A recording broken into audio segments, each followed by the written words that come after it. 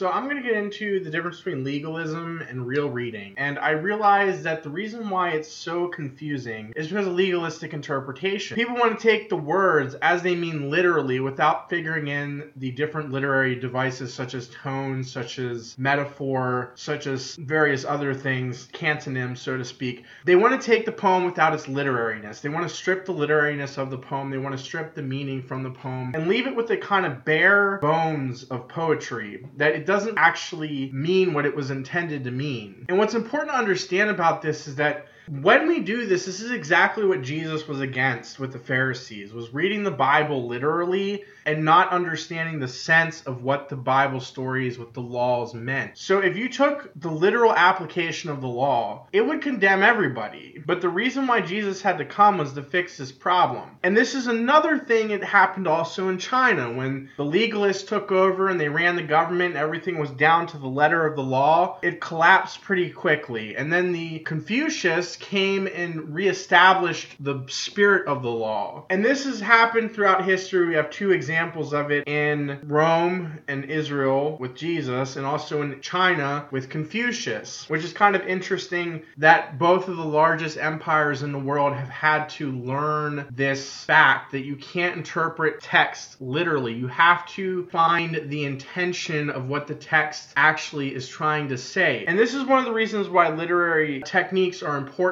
because one of the things that we're doing with law is that we are interpreting it to the letter, and we're actually destroying the very real intentions behind those laws by reading them legalistically. And one of the things we have to do as literary scholars is understand the intentions behind what people are saying, what people are speaking, because too often we are bombarded by these, here there is a unwieldy line in Robert Frost's poem that must mean the whole poem has to change its meaning. And I don't think that's what Robert Frost was writing about, because I've read some Robert Frost and he's not one to just write about walking through a park and having a therapeutic walk. The poem has too many devices in it that would kind of push it in the way of not interpreting it that way. And one unwieldy line has just wiped out the real interpretation of the poem. But you can, in a sense, understand that that one line is in there for its musicality. It's not an important part of the poem. It's something that is in there specifically to kind of fill in the gap. It's like reading something without actually attaining its metaphor. It's reading a grim fairy tale and not extrapolating from it a meaning or a message. And it's so important that we understand that this kind of thought process is dangerous, because it just does not create happy living. It does not create a happy society. And that's one of the reasons why I just would like to, in a sense, stop people from believing that we have to sit there and always be looking at text literally. That's the only way we can derive a meaning. And it's impossible to derive meaning from texts or laws with that kind of way of thinking. If just looking at something and interpreting it through the legalistic commas and periods, etc., you can sometimes negate the actual true intention or meaning of what a text or law is saying.